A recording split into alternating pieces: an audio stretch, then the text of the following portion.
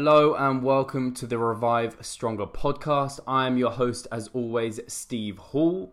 This is part 2 with Martin MacDonald from Mac Nutrition, and we are going to be talking about maintenance phases for the bodybuilder and for general population and why they're so important, and also talking about supplementation. How should your diet look? What supplements are good for general health and for sports performance? So look forward to that, and I will talk to you shortly. Cheers. You made a good segue to the second point I wanted to go on to, in which you talked about kind of maintenance phases and treating kind of your coaches, teaching them to live as a goal. I've recently had a client go through a period of maintenance after 15 weeks of dieting, and he is like, I didn't realize what normal actually felt like. Like, I thought that was normal. This is like, I feel so good right now. What's wrong? Yeah. Like, I would just never even like this. So do you want to talk a bit about more of kind of how do you get people to accept maintenance as a goal? Because I think especially people listening to this, like bodybuilders, people interested in body composition changes, they hate the idea of maintenance because it sounds like they're standing still. And I try and teach it as like, right, you're taking like a step back to take 3 steps forward. It's kind of setting you up for future progress, but let your body settle, let it normalize a bit before we try and switch the goals. So yeah, just touch on that a little bit. And yeah, something you definitely teach in your course, and so it was very interesting to me. Yeah, I'm just going to make a little, but I just wanted to say one extra thing that I kind of touched on and then didn't expand on because I was all over the shop, but is that the idea that the maximum calorie deficit, so that you don't take energy from lean body mass. When people hear lean body mass, they think muscle mass. Yeah. And it's really important to remember that lean body mass in studies is not muscle. It's not necessarily myofibrillar protein being broken down and you are taking all of that lovely muscle gain and burning it up as energy. It's muscle glycogen. If you lose muscle glycogen, you are losing some lean body mass, and again, the associated water that goes with it. So if you do, and this is, the other area where I've been quite vocal, is, I was trying to think of a better word than vocal, is the kind of aggressive phases of diets and aggressive days. So that, I've written an ebook on intermittent fasting, and, intermittent fasting for me was an absolute revolution based on my bro days of, I would never put someone on 600 calories. And if you do a day at 600 calories, and the scenario I gave was then the next day at 2000, that 600 doesn't necessarily lead to muscle loss. It leads to lean body mass loss, or the use of lean tissue energy, i.e. you will tap into glycogen stores and burn some of those up. But when you go back to the 2000 calorie day, your muscles, if you think of them like a bucket, you tap into those, and it's why you could eat in a surplus of 500 calories for 4 days and gain no body fat as long as you kept fat intake low, is because you would literally just be topping up that store. So that 2000 calorie day becomes the average is a true average, because you are able to lose body fat, and then essentially you are with like non-insulin dependent glucose transport, storing the glucose that you're eating very quickly, and it becomes a kind of a deficit over the 2 days. So I just wanted to touch on that as well. So with regards to maintenance, it's it's really funny talking to you, because it's like when I'm kind of teaching on MNU, like I'm super focused on Gen Pop coaching as opposed to bodybuilder coaching. And we obviously have loads of kind of prep coaches doing MNU as well. So and we have the specific kind of, we have 3 fat loss lectures which kind of ticks all of the different types of clientele boxes. Nice. And I say 3 fat loss lectures, it's almost like a module on each of those lectures. And we also touch on kind of contest prep bodybuilding and on the online coaching stuff. So when I talk about kind of coaching maintenance, the way from the physique standpoint of coaching maintenance, it's like the fact that we now know that you can gain muscle in a deficit. Just imagine how much better, the kind of the study that I'm sure loads of people will be aware of, the Longland study, where it's like the deficit was kind of 1,200 calorie deficit, and again 2.4, I think that's the study, grams per kilogram protein, and they gained muscle. Mm-hmm. And like, yeah, there's some nuances to that study with regards to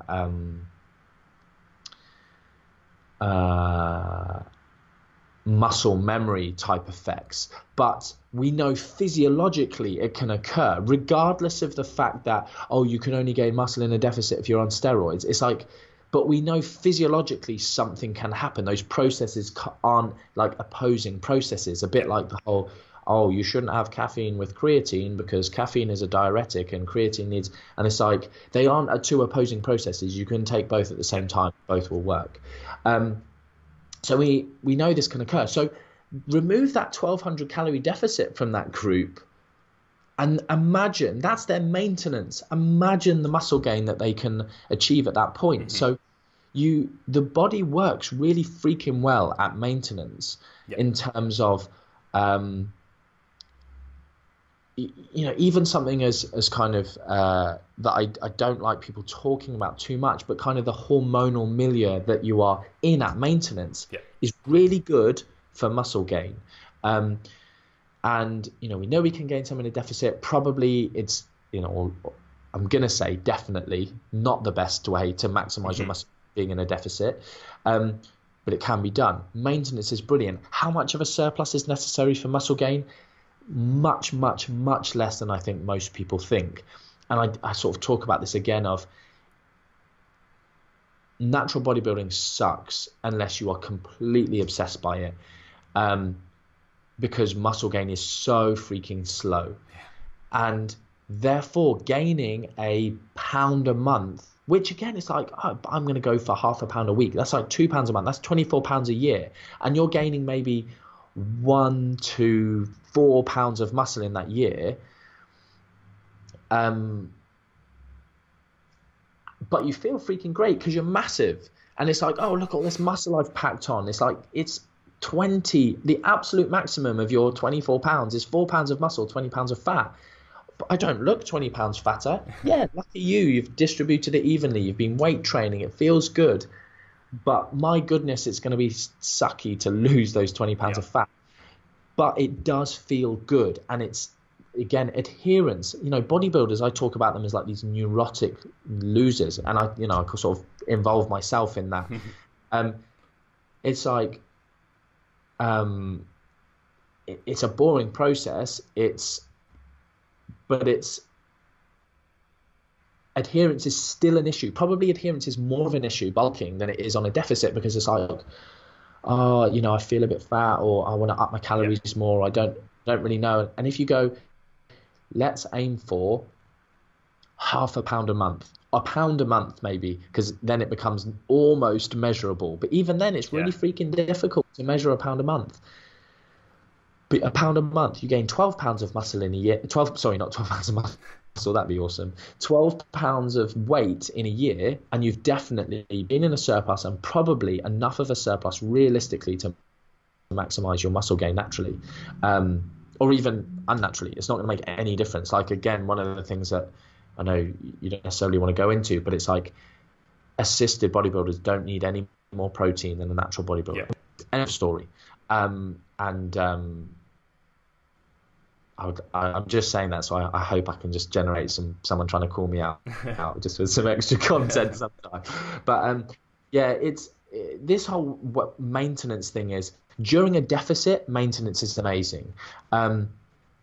It's because it's increasing calories, and that's really anabolic for your body, and it will restore some of your metabolic adaptation, your adaptive thermogenesis, and so during a bulk, I understand why people are a bit like, oh, it's it's pointless. I'm not going anywhere. And, I wouldn't necessarily argue with that massively, but I wouldn't say you're not going anywhere at maintenance, because you are gaining muscle if your training is on point. And, as hard as it is for me to say this, training is so much more important than nutrition for muscle gain. Yeah. So if you're not gaining muscle, your training's not right. It's highly, highly unlikely that your nutrition is the limiting factor. Like, if your nutrition is rubbish, yes. But if you're just at least eating some protein, it's your training that sucks. But then, jumping to the Gen Pop maintenance stuff, that's where I think it's unbelievably applicable. And, I've joked about the fact that I should write this ebook on, the weight maintenance diet. And it's like, yeah, do whatever stupid diet you want to do to lose the weight. But all of your different clans and crews and fads, you all have to then come and do my diet. Yeah. Do you lean in 15 if you really want, but then do my diet. So it's, the maintenance side of things, coaching people. People go, oh, diets fail. The industry is just a failure of diets. It's like, no, it's not. Diets freaking work. All of these stupid diets make people lose weight. And they don't. It's not the diet themselves, it's the mentality that people went into it with. It's the fact that they did a shake diet with no coaching, and they didn't know what to do. They didn't have an exit strategy. Yeah. And, again, one of the reasons that I absolutely loved the concept of a reverse diet, and the whole concept of reverse dieting was, when I was competing, it pretty much was an eating competition. Once you finish the show, and I've said this, like my most ridiculous situation ever was gaining 29 pounds in 9 days. Wow. And obviously, like, water and food weight involved with that. But I just was paralyzed with food for 9 days because I didn't have an exit strategy. I had been completely disordered in the way I'd done everything. I had demonized foods and all of this kind of stuff. No flexible approaches. But yeah, so exit strategies, weight maintenance, coaching your clients to live. Like you've just said there, someone going, oh my goodness, like, I had no idea this was what maintenance felt like. Yeah. You take a weight loss client, someone who's dieted and rebound for years and years in a row, and someone who's a weight loss resistant individual, and you just put them on maintenance calories through decent food, and they go, oh, I can't possibly eat this much food. Oh, I feel so full. Yeah. And then it's like, you're on less calories than you were on. That's what maintenance calories is. If you eat well, if you eat some vegetables, if you eat some protein, and you then get them to a point of, they've basically gone through a bit of a starve binge cycle. They've hyperpalatable foods. They're always hungry, and you put them in a deficit. And a deficit, no matter what it is, tends to make people kind of hungry. And another reason I like aggressive dieting, 500 calories or 1,000 calories deficit, it sucks. It's a diet. So let's get it over with as quick as possible. So, this is why, again, with a whole evidence-based crowd, I'm saying, actually talk to your client. If they can, because I was amazed when I said to clients, how low can we actually go? And they're like, yeah, just, I can do whatever. So this kind of coaching to live thing, picking a low deficit, getting it over and done with quickly, and it's kind of, that's how I'm trying to teach people that maintenance is not something to shy away from, and put someone in.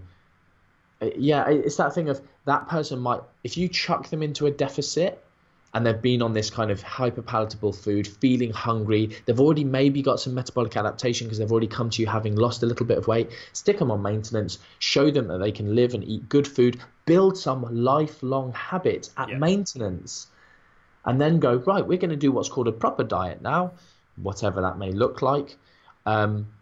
Jam them in a deficit. Oh, this is really good. I'm seeing results. I've got buy-in because I'm seeing quick weight loss. Blah, blah, blah. Okay, we're going to hop back to a maintenance because your adherence started to slip. Yeah. Now we're going to go again.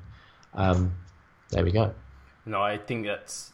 I mean, this is exactly the experience I've had with the periods of maintenance I've put people through. I kind of call them primer. I call them primer phases because I'm like they prime you for whatever you're next trying to do, because you're now settled. And it's completely true. You get those people. They yo-yo diet. They go up and down, and essentially this is like coming down, holding, coming down, holding.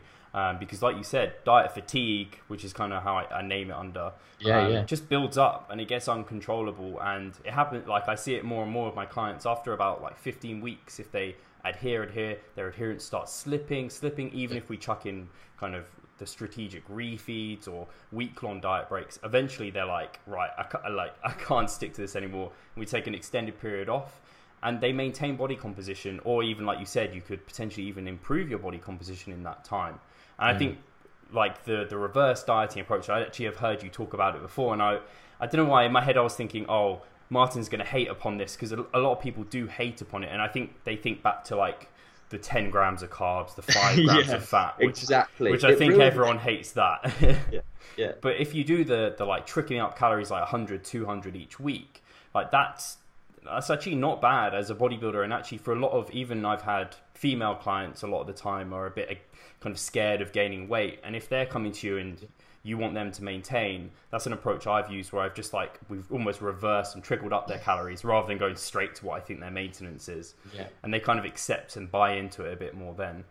But it's so hard to get people out of the habit of restrict and then like binge and purge. And I think that's where online it's quite difficult, but in person it's a lot easier because at least you can talk to the person. So at least we've got these kind of, I can send them this podcast, get them to look at what you've said, and I can talk to them via, like I do video messages.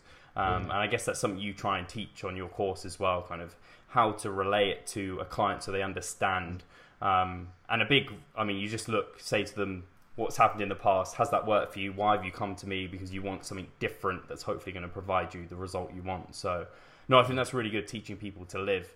Do you have time for a final question? I know we're coming to that hour, or we could just close it. We've kind of come to a good stopping point. We could get you on again. What are you feeling? I've got another half hour if needed, so we can go on. I'm sure there's always more to talk about. So if you want to ask another one, then fire away. Okay, cool. I might as well use it while I've got you here. So the next question I had was, I think this is quite a general question that I think anyone listening to would really benefit from. And I think there's examine.com, which is really useful for supplements. And like people are here, like there's Holland and Barrett that are advertising all these different supplements. People are hearing about these different ones coming out. And at the end of the day, and I think I saw you write something about this, if you have a good enough diet, and I think a lot of people have heard about this, if your diet is like a good wholesome diet, you shouldn't really need any of these supplements. And what I kind of wanted to get from you is kind of are there any supplements you need to concern yourself with if you have a good diet in place? And then from you, what does a good diet mean? Like, how does that actually look on paper? Because I think especially a lot of the listeners will be flexible dieters. They probably have heard of like the 80-20, kind of 80% wholesome food, 20% potential like preference. But yeah, just the down low on supplements and what's maybe wanted and what we can not need if we have the right diet. Yeah, cool. So yeah, this is an interesting one, and it's cool that you've seen me say this somewhere else, because I don't know where I've said that, but it's because I'm not an overly prolific writer, but I, other than just kind of trolling Facebook comments, but it's not like I need to stop doing that and actually put out some decent length stuff. But the area of supplements it's one that annoys me a little bit with regards to in the world of nutritional therapy and in the world of kind of just nutritionism a lot, is the idea that certain supplements, so talking vitamin minerals to begin with, is, oh, you're lacking energy. Yeah, B vitamins are good for that. Oh, like even just ridiculous stuff like, oh, boost your testosterone with zinc sort of thing. And like all of these kind of things. It's essentially, if you get a client eating a half decent diet, it should be correcting a lot of, if they have nutritional deficiencies or whatever, it should be correcting those. And I will go on to that in a bit. And, you know, the absolute maximum really in the world of vitamins and minerals that you need is a basic multivitamin and mineral. And I don't mean basic necessarily like a cheap sort of supermarket one. Like it does pay to maybe spend a tiny bit more just because of the bioavailability of some vitamins and minerals. So something like zinc oxide is very, very poorly absorbed and bioavailable in humans, and therefore getting kind of, there's lots of different options, kind of chelated versions, and zinc picolinate and gluconate and acetate, and they're all slightly more bioavailable, or a lot more, sorry, bioavailable to be accurate. But once you're taking that, there is literally no point in all of these mega dosing of like, oh, you know, you see some of these people post their supplement regimens on, or like their Instagram stories with a handful of like, oh, I'm taking this and this and this. And so yeah, the vitamin mineral stuff, like the herbal stuff is all just kind of wacko jacko. I'm not even really going to go there with regards to supplements. And then the realistic, the funny scenario is fish oils have a lot of good evidence behind them. Yeah. We know that they're really important in certain clinical situations. We know they're important in things like pregnancy, and vitamin D is another one that I'll talk about. But it's funny because in our evidence-based world, it's like, oh yeah, fish oils, yeah, they're like evidence-based, they're good, they've got all this good efficacy behind there. And then you get someone who comes to you going like, yeah, I have mackerel for lunch and I have salmon for dinner. And then people are like, cool, the supplements you should take are fish oil. And it's like, no. Yeah. And I'm not saying that at all judgmentally to anyone, because I did the same thing. Like I had clients, this is going back to my early 20s, but I had people who I was helping and they were eating like mackerel daily. And I was like, take 2 fish oils a day as well. And it's like, there's literally no point in doing that.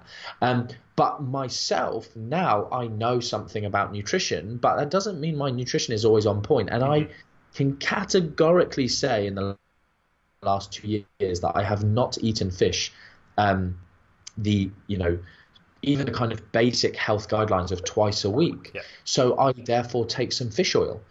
And therefore, if your client is someone who, unless you are specifically giving them like a tick sheet, make sure you're having oily fish this many times a week in a portion this size, and that's going to get them their EPA and DHA where we want it to be, then maybe just taking a gram of fish oil a day is a nice fail safe. So, if you're providing with some macros and some guidelines and whatever, and they're like picking their own food choices, you're not checking food diaries weekly or whatever, yeah, there's going to be no issue with getting a fish oil and taking that daily. The other one is obviously vitamin D, country dependent, race or skin color dependent, sun exposure dependent, but certainly for your UK listeners, or like basically for anyone who works in an office, who doesn't go outside a lot, who puts loads of sun cream on when they go in the sun, like vitamin D deficiency is something that we now know is hugely prevalent. Any of your Irish listeners, you are definitely vitamin D deficient.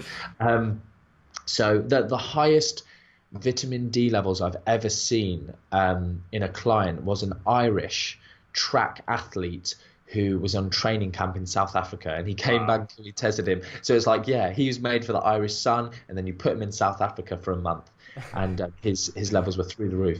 So, but then like football players, you've got black football players playing in the UK, in a strip with long sleeves, and it's like they're so vitamin D deficient. So vitamin D is a big one that we tend to use quite often. And then other than that, then it comes down to your performance supplements realistically. Like health supplements, those 3 I've mentioned. I literally cannot think of another thing that I've ever used on a regular basis. Can you think of anything that I might be missing? So you said vitamin D, omega-3s, and the other one you mentioned was a multivitamin. Multivit. No, I think those are the standard kind of, they're the ones I mean, same as me, I would recommend those at most. Yeah. I know you would tell me if I was missing something. So, and then performance stuff, then unfortunately the performance list of supplements is incredibly short as well, but it's slightly longer. But, realistically, whey protein is probably unnecessary, but I don't even class it as a supplement. It's like a sports food or a convenience food. But you've got your creatine, you've got, and basically just use monohydrate. Do not use anything else, because the chances are that it might not work. Like with creatine ethyl ester, when that came out, we know that probably doesn't work. Despite all of the heavy marketing of, it's loads better and doesn't cause the water bloat and blah, blah, blah. You only need to take half the amount. The reason it doesn't cause the water bloat, of course, is because it degraded to creatinine really quickly and you weren't increasing creatine stores in the muscle. So that was an unfortunate study when that came out for the suppliers. So creatine, caffeine, obviously we know, great for all sorts of different performance, from long distance stuff to gym stuff, high intensity interval training stuff, team sports, often hugely underdosed in an acute sense. Chronically it's probably overdosed with people drinking coffee from dawn until dusk and screwing up their sleep, and which is really, really bad. But acutely, you have people going, I'm going to have one Red Bull. Oh, yeah, I'm on it. And it's like, you don't realize that you're miles away from the efficacious dose of caffeine. But yeah, it gives you a little kick. And actually, I think it's a lot of a placebo then, because people take, I know as soon as I have a sip of my white, red or yellow Monster, those new calorie-free ones that they've done that are amazing, one sip and I'm like, I'm rejuvenated. And it's like, the caffeine's not hit my system yet. So caffeine, creatine, beta-alanine is probably one of the ones which we now are classing as a class A supplement. It's up there with decent efficacy. Not on an acute basis, but probably on using for training, augmenting training adaptations, and then creatine, caffeine, beta-alanine, and then I think the only one then is sodium bicarbonate, which is like for making cakes, but we know that it's a lactic buffer and it's probably underused, but unfortunately it comes with certain side effects and being kind of GI distress. And but again, it's hugely underused, and I certainly underused it with athletes I worked with, because it's not a fun or tasty or convenient or low risk supplement, but probably there were times I should have used it. Other than that, anything else, you are clutching at straws. Citrulline malate's getting some a little bit of backing, and I do talk about these, and I sort of say, look, if you've got a highly compliant client, highly adherent, high motivation, they are a blue personality type, because we go into that stuff with regards to behavior change and counseling, and they do well with data, they need some and also like the kind of yellow personality type, which we talk about some cool client case studies that we had, and almost our poster case studies of how we managed to get much better effects with someone because we did this with them. But again, people who, again, I talk about this sometimes with bulking. If you are a prep coach, you can always get people to pay you to help them prep for a show. But it's really freaking hard to get them to pay you for their off season. So it's because off season is kind of boring and it's a bit similar and it's a bit samey. But if you can you do some things, and you're not trying to rip them off, but you are trying to help them with adherence, you're keeping them accountable. You're again, I've heard prep coaches say, if these fipping clients came to me rather than 12 weeks out or 20 weeks out, they came to me 9 months out, I could get them in the best possible place to start their diet. And, we talk about this thing of, okay, you've got this person who's on it with everything, actually maybe trying some citrulline malate with that person, some carnitine, L-tartrate, some of these types of things. If they do nothing, I would recommend you not to be making money through giving them to people, because I think that there's a fine line between in regards to integrity. But they're super cheap. Give them that, even if it's the placebo is the best supplement out there. So those are two that are kind of probably fringe type supplements. Even I'd probably class HMB in and around that. I obviously hate the made up data with regards to HMB, but forgetting that, it might be something during overreaching periods that might have an effect. Other than those, nothing really. So based on what a healthy diet is, it's the diet that I'm sure you espouse to everyone. It's this thing that is made up of, it's like, oh, you're a flexible dieter. I'm a proponent of flexible dieting, and if it fits your macros as a concept, but obviously not the stupid versions of them. So you said about the 80-20, and that can be any rule of the 90-10, 70-30. But, as long as almost, this isn't evidence-based, but I sort of talk to people about, let's look at BMR and maybe BMR times DAF, daily activity factor, or PAL, physical activity. Get your wholesome calories to equate to your BMR.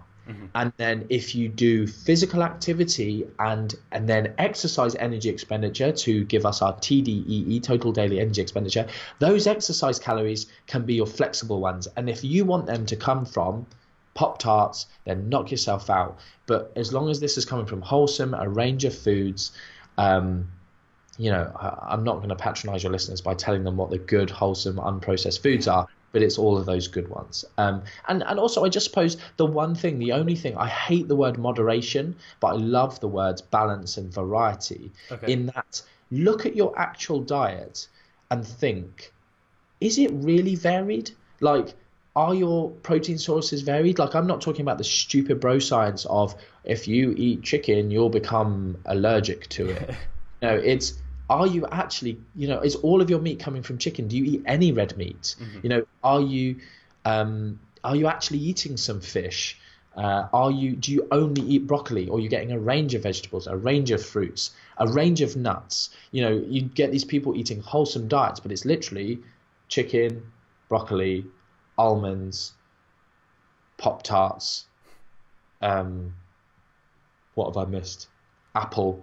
And it's like, oh, look at this, 2,000 calories of wholesome food. It's like you're eating 4 foods, or 6 foods, including your Pop-Tarts and whatever the other one was. So, yeah, just variety and balance within there as well. And when we do talk about, like, if you were doing like a meal plan approach, because I know if there's bodybuilders listening, sometimes they find that structure for periods of time really helps them adhere, especially if they've got like a lot going on. How long do you feel, if you were to put, I'm sure there's no data on this, but how long, if you were to put a time period, could someone stick to like very samey nutrition and get away with it until they need to kind of get some more variety? And is there a length of time you'd kind of be like, if you go for much longer than that, I think you're going to see some deficiencies settle in? So that's a really good question, and something that I may have never taught actually. So I should probably make a mental note, put this somewhere within some extra bonus content on MNU. One thing that I've done in the past with the people who really, really, really need that structured approach and, find that better, because it's flipping bodybuilding is hardcore, isn't it? It's like really difficult. It's willpower to the max. And the more simplistic you can make your life, the better sometimes. And so I've tried to use some very, very simple methods within there, such as, okay, your evening meal, let's take. In that meal, we are going to rotate between like a fatty, slightly less lean source of protein. So we're going to rotate between our salmon and beef, for instance. And then maybe in that meal, I'd say, and then you've got a white fish or meat option and add this fat source to it, some olives or some avocado. Those are your 3 types of meals in the evening. So straight away there, I've pretty much given them the maximum amount of variety that they need without going really flexible, nice. Choose what you want. It's like, rotate between oily fish, red meat. And, once you get to the last 4 to 8 weeks of a really hardcore diet, you can't just go, oh, I'll have mince here and I'll have some salmon there, because the fat content of these varies, massively. And you might need to go, I need visible fats, I need visible protein, I need, so that's a short-term thing. And, again, this is why the multivitamin mineral type scenario is fantastic, because it's definitely not a substitute for a varied diet. I say definitely not. It's very, very highly likely not a substitute. And the problem is we don't have the data on some of the bioactive compounds within whole foods that are probably part of the longevity of non-westernized populations and the blue zone type populations. So we have that rotation within dinner, and then our lunchtime we've got, okay, what variety really is there within white meats? With regards to the nutrient profile, it's like chicken, turkey, like tilapia. Obviously, we know is a very important bodybuilding food, but what's realistically the difference in their foods with regards to turkey's got 15 milligrams more potassium in it? It's like ridiculous. So give or take there. But then I might say, your lunch and your dinner vegetables have to be different. So you can't have broccoli and broccoli. You have to have whatever you choose. And then realistically, there isn't any data on this, so I can't say. But I'm going to go out on a limb, and no one ever calls me out because they're crybabies and they're scared. But or if they do, it's behind my back. So I'm going to go out on a limb and say you could do a 3, 4, 5, 6 month diet on what I've described there. Cabbage at lunch, spinach at dinner, those rotations on meat sources, carbohydrate again. I'm always using rice, maybe it's like 4 weeks of rice and then 4 weeks of this or whatever. But again, you could just do, I'm going to have rice at this one and potato at this one, or whatever you want. And then obviously I've missed out kind of breakfast and fruit and maybe some nuts as the fat source, whatever. But with regards to that, that's a relatively stringent diet, but actually has more variety than definitely most of the general population have. And you're not missing a great deal there. And it's like, again, if you're buying these bags of mixed veg and you're just popping them in the boiling or popping them in the microwave, it's like you've got mixed veg. It's like I've got 4 or 5 different vegetables in my stir fried chicken that I'm having as that evening meal. So is that an adequate answer for you? No, I think that was really, really good. And I think it was funny in listening to it. I was like, that sounds more variety than like people I know who are friends who aren't in the fitness industry at all, and just like they basically eat the same things very similarly day to day. And I think if you're doing that, and that's something I've talked about before, is kind of like you said, almost having like maybe have a meal plan for certain meals, and then in the evening is like your flexible meal. You just make up what's left and try and vary that. So I thought that was a really interesting approach, and kind of finding, rather than attacking the question of how long can you go without any variety, attacking it more like how can you insert variety in a structured way. I think that was a really good way of kind of describing the process. So that was brilliant. Great, thanks. Awesome. I think we'll close it there because I'm conscious of taking too much of your time, and I mean, I'm sure we could chat for ages, and maybe we can get you on again. I'm sure people will request you to come on again, because I think actually at the start you talked about how you really like speaking. People say you're a very good speaker and you explain things in a really digestible and easy way. You certainly do. And there's a few people I've listened to on podcasts who I search out purposely, and you're definitely one of them. So I think it's a skill that might just be innate that you haven't practiced, but it's a brilliant skill that you have. So thank you for sharing everything. And for the listeners who are kind of interested to learn more, I know we've talked about, and I know I'm going to have everything in the description box below, but if you just wanted to give them some places to, if they could reach out to you or find most of your content, where would you like them to go, Martin? Yeah, best places for me are, sorry, can you hear that buzzing noise? Only slightly. It's just 1 second.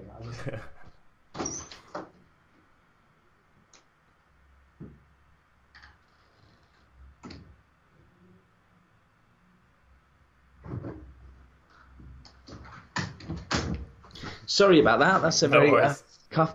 Someone ringing the office things and everyone in the all my staff being lazy, not doing anything. So yeah, best place to get me realistically is social media. So I did a post the other day about hitting my 5,000 friend limit on Facebook, a bit of a tongue-in-cheek post Nice. about how I'd hit the heights of success. And but yeah, you can obviously, if people are that interested, they can just click the follow button on there. And I do spend a lot of my time on social media. I use it as a learning tool myself. I use it as a, interacting with people. Just it's something I massively enjoy talking about nutrition, as hopefully came across in the podcast, and kind of dispelling myths. And so anywhere people want to follow my work, I'm not one of these great people, even like yourself, you put out good content in articles. Like I used to love writing. And, on macnutrition.com, you can look at my, really, really early work, but probably in the last, I don't even know now, 4 years, I've published very, very little, if anything, but obviously, appear on podcasts and obviously had my own podcast, Real Nutrition Radio, which I know you said you'd listen to a little bit. And, just from a time perspective, I'm sure, like you obviously put a lot of kind of effort into your podcasting, and for me, just rocking up here today and having you lead it is so much less stressful than having to do it myself.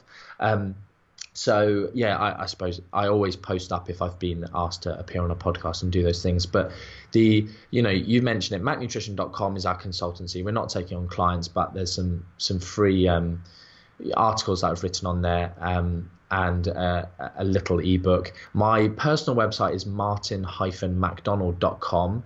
Please never visit that on a mobile phone. I'm currently trying to employ a web developer.